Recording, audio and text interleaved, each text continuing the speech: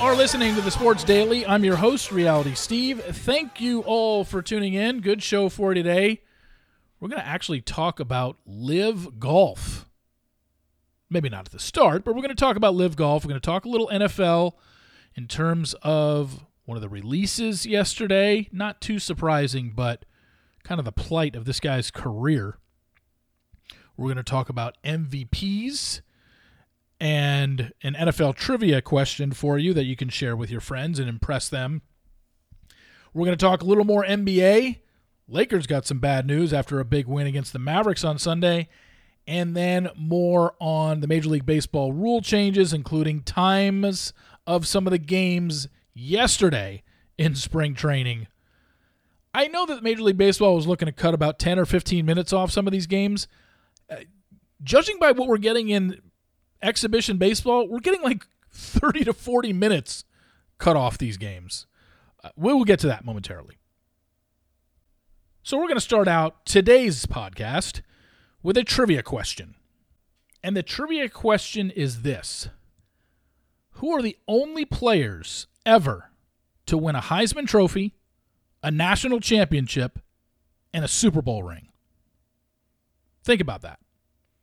Heisman Trophy, national championship, Super Bowl ring. We'd be like, man, that's got to be tough. Yeah, you're not going to get it right off the top of your head, but if you break it down, you first would start with the Heisman because so many more people have won a Super Bowl than have won a Heisman, and so many more people have won a national championship than have won a Heisman.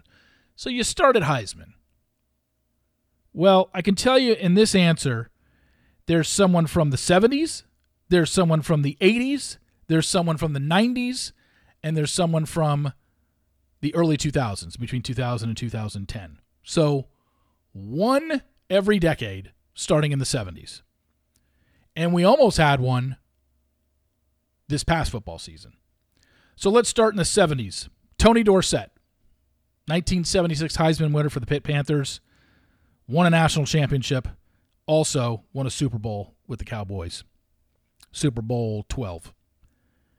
In the 80s, Marcus Allen, 1981 Heisman winner, won the 1978 national championship with USC, Super Bowl 18 winner. XVII, right? X is 10. Yeah, XVII, 18. Who won it in the 90s? Charles Woodson, 1997 Heisman Trophy winner, won the national championship with Michigan, won Super Bowl 45.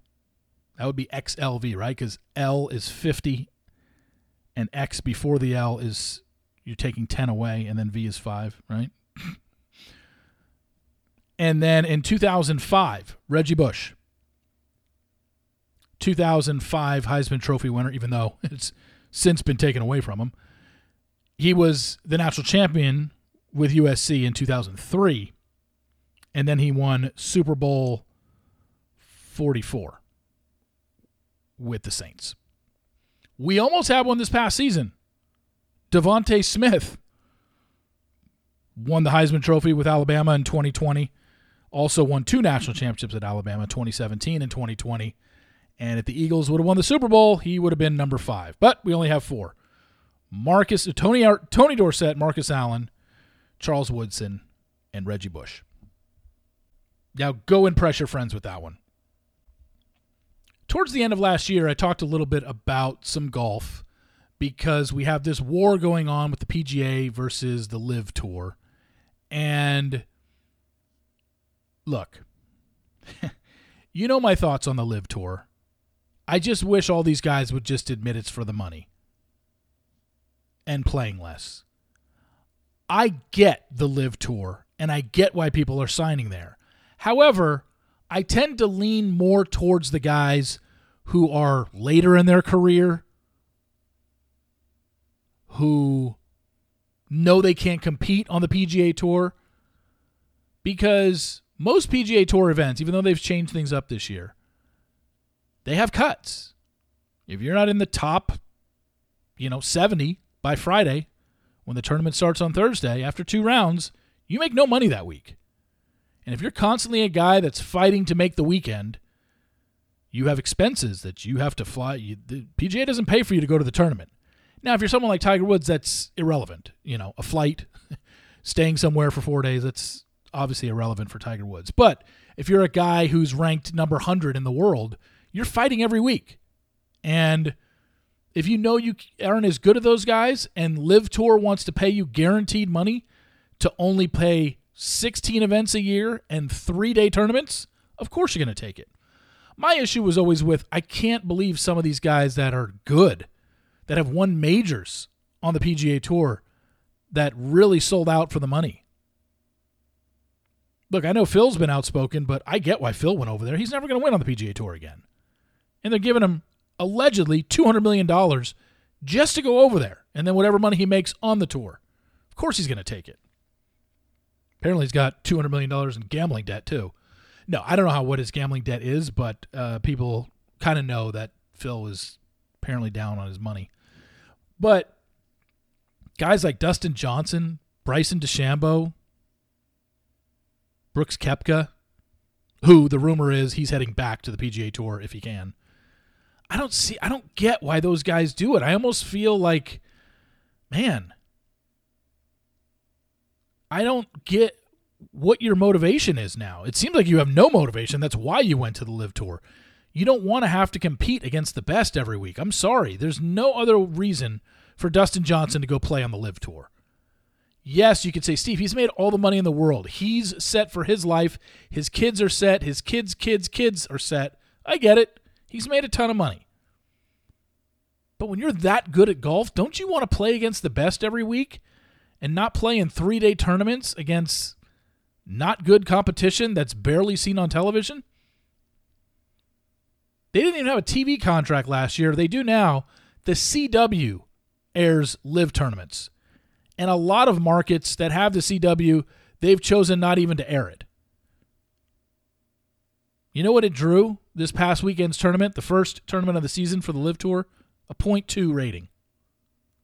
The Bachelor on Monday nights draws a .8. So they're not even drawing any money whatsoever. Nobody's watching them. Nobody cares what happens on the Live Tour. ESPN isn't running any stories about, hey, PGA Tour was in LA this weekend for the Genesis Open and on the Live Tour. No, they're covering the PGA Tour. And they should. And I look, there's going to be people that, like I said, I don't fault the players for going, but if your choice was to go to that tour, why do you care about what the PGA does? You've made your choice. I'm going to go play over here. So why are you upset that the PGA Tour won't let you play in their tournaments? It makes no sense to me. If you're so happy with the Live Tour, what do you care about the PGA Tour for? You went to the Live Tour for money. You went to the Live Tour to play less golf. They have 16 tournaments a year. Or maybe it's 14. It's not more than 16, I know that. But they play an ungodly amount of money, and they give you appearance fees just to show up, which doesn't happen on the PGA Tour, and that's why these guys are jumping. For people that don't understand it, PGA Tour is pay for play. You have to finish in the top 50, 70 every week. You have to make it to the weekend to get paid. If you finish dead last after 4 days, you still make some money. It's not great, but, it's not great for a professional athlete.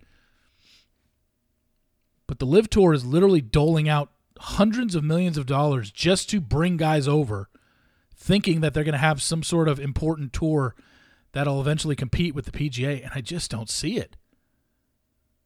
They're losing money, and the thing is, it's being funded by the Saudis, who have all the money in the world. It's not making any money whatsoever. Have you seen the crowds at some of these Live tournament events? They play music. It's not even... It's beer league golf is what it is. And I don't see the appeal. I don't get why some of the superstars went over there. But it's their choice. It's their life. Just, if you're going to go over there, you shouldn't have anything to say about the PGA Tour. And you shouldn't be bothered that you can't play on it. You made your choice. Go play over there. .2 rating. on the CW. I mean, come on. If any of you turned your channel to the CW this weekend, please raise your hand to watch Live Tour Golf. Oh, I don't see any hands up. Something I talked about last week when we were talking about NBA MVPs, and I said, look, the best player on the best team in the Western Conference is Nikola Jokic. He's averaging a triple-double, and he's the two-time defending NBA MVP. How do you not give it to him a third year in a row when his team is better than they were in the 2 years that he won it, the previous 2 seasons, and he's averaging a triple-double, something he didn't do in the 2 years that he won the MVP? How do you not give it to him? And it's just, you might think it's crazy, but the bottom line is it's not, because we've seen how this happened. Is it pretty, I mean, you can argue it. Michael Jordan is the best player in the history of the NBA. He's either 1 or 1A, him and LeBron. Obviously, we've had this debate. I'm not going to sit here and debate which one. But we know that MJ is either 1 or 1A. Well, MJ won 5 MVPs in the 15 years that he played. You're telling me 10 years he wasn't the MVP of the league?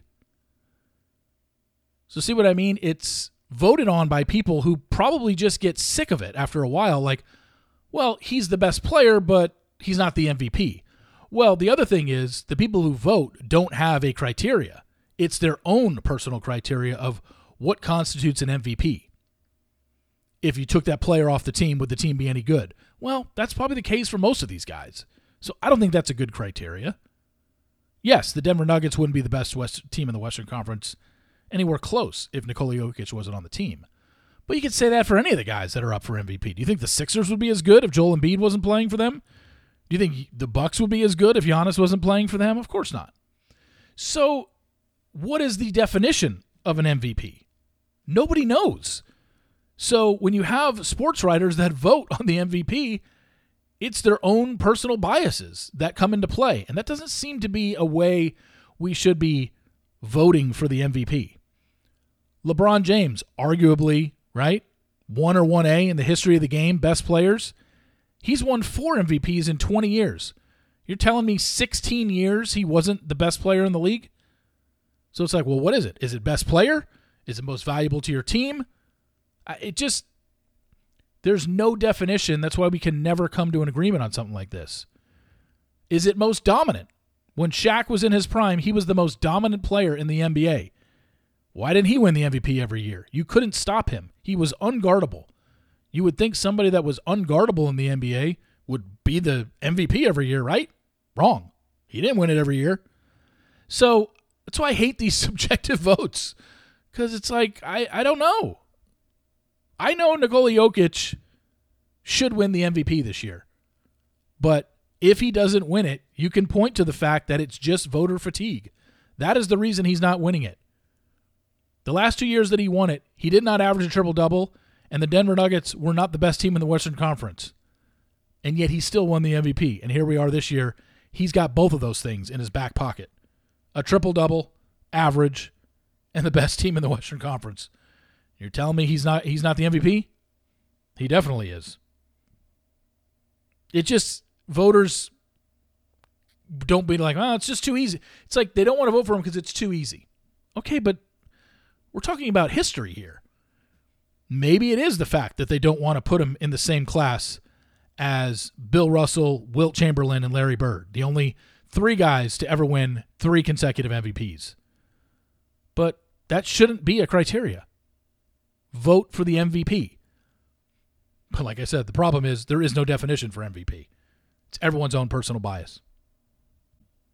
The Los Angeles Lakers had themselves quite an interesting Sunday. I did not attend the game.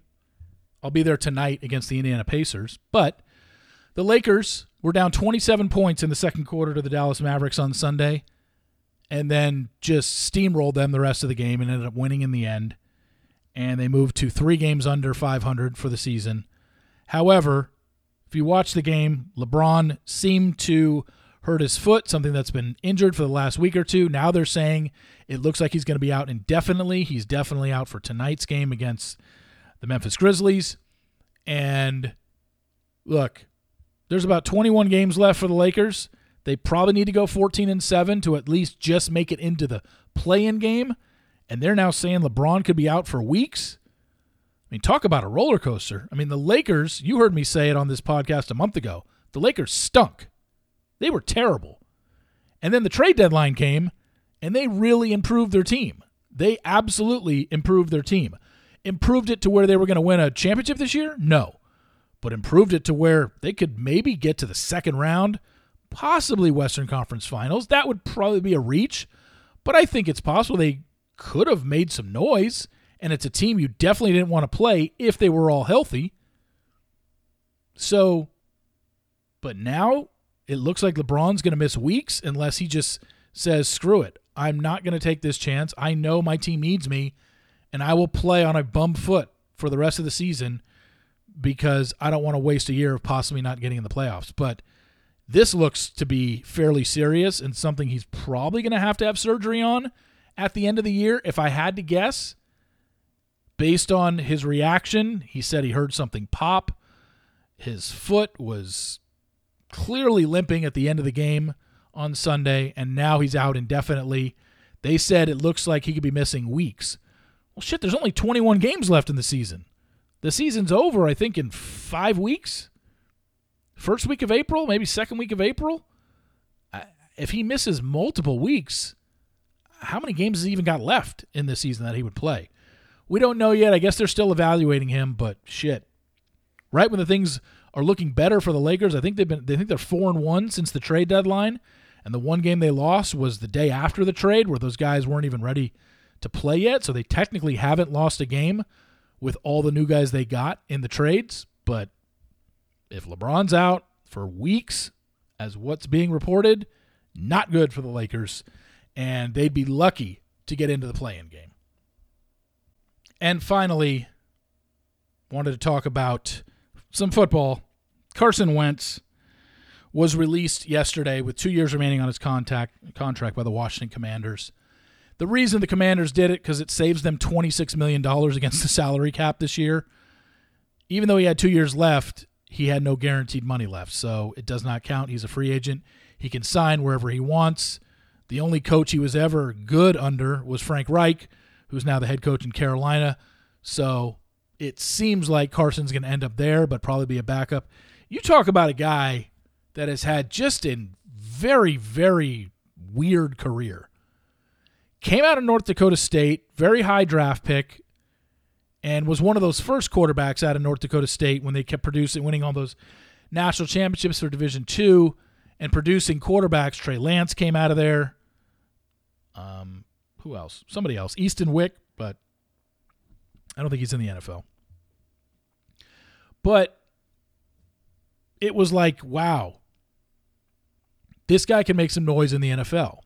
Went to the Eagles in 2017, was having an MVP-type year, gets hurt on a quarterback sneak of all things, out for the year after hurting his leg. Nick Foles takes over, and Philly wins a Super Bowl. So you're just like, well, shit, what do we do now? And so he's been injury-prone. 2 years ago, he was on the Colts, threw 27 touchdowns, 11 interceptions, yet absolutely gagged in the last game of the season to the Jacksonville Jaguars, one of the worst teams in the NFL 2 years ago. And because of that, they didn't make the playoffs. By the way, if you want to mark it in your calendars for next year's NFL, the Colts and the Jags are in the same division, so they each play each other twice a year, once in Jacksonville and once in Indianapolis. The Colts have now lost to the Jaguars because they lost again this year. I think it was 38-0. They have lost in Jacksonville 11 years in a row. Like, mark it in your calendars. Whoever, I don't care who the hell the quarterback is for the Colts, and we know now Jacksonville, and in all those games, I'm assuming the Colts were favored. Well, now, one, we don't even know who the Colts quarterback is as of right now going into next season, and two, we know Jacksonville is one of the up-and-coming teams in the AFC, so they'll probably be favored. But, yeah, 11 years in a row, the Colts have not beaten the Jacksonville Jaguars, and I'm guessing they were favored in probably 9, 10, if not all 11 games, and they lost them all. Jacksonville is a house of horrors for the Indianapolis Colts. So whenever they play them there next year, mark it in your calendars, bet against the Colts. So he gets traded in the offseason because they got 1 year of Wentz, and that was enough They trade him to the Commanders again. It's like he's got the tools, but he just has not produced. It's been, I don't want to say Carson Wentz's career is over, but he is now a career backup. He would have to somehow elevate into the starting lineup because of an injury and absolutely blow doors. But he hasn't shown he has the ability to do that since 2017. He's had 5 years to show he's a starting quarterback in the NFL, and he's failed. So, unfortunately, Carson, I think you're going to be a backup for the rest of your career. You'll probably get a spot start here and there. And even if you have a couple good games, it just doesn't seem like this guy can consistently do it. And it's just kind of weird because he was a guy that everybody was all over, and he was in the running for MVP in 2017. He was that good. And he has just fallen off an absolute cliff. And I don't know if anybody can pinpoint why. Anyway, thank you very much for listening. Really appreciate it. Please rate, subscribe, and review in Apple Podcasts. Tell people about the Sports Daily. Tell them to tune in. Send them the link. Whatever you need to do. Let's get everybody listening to this thing. And we'll obviously keep it going as long as we can. So thank you all for listening. I really appreciate it. And remember, sports will always be the greatest reality show on television. See you!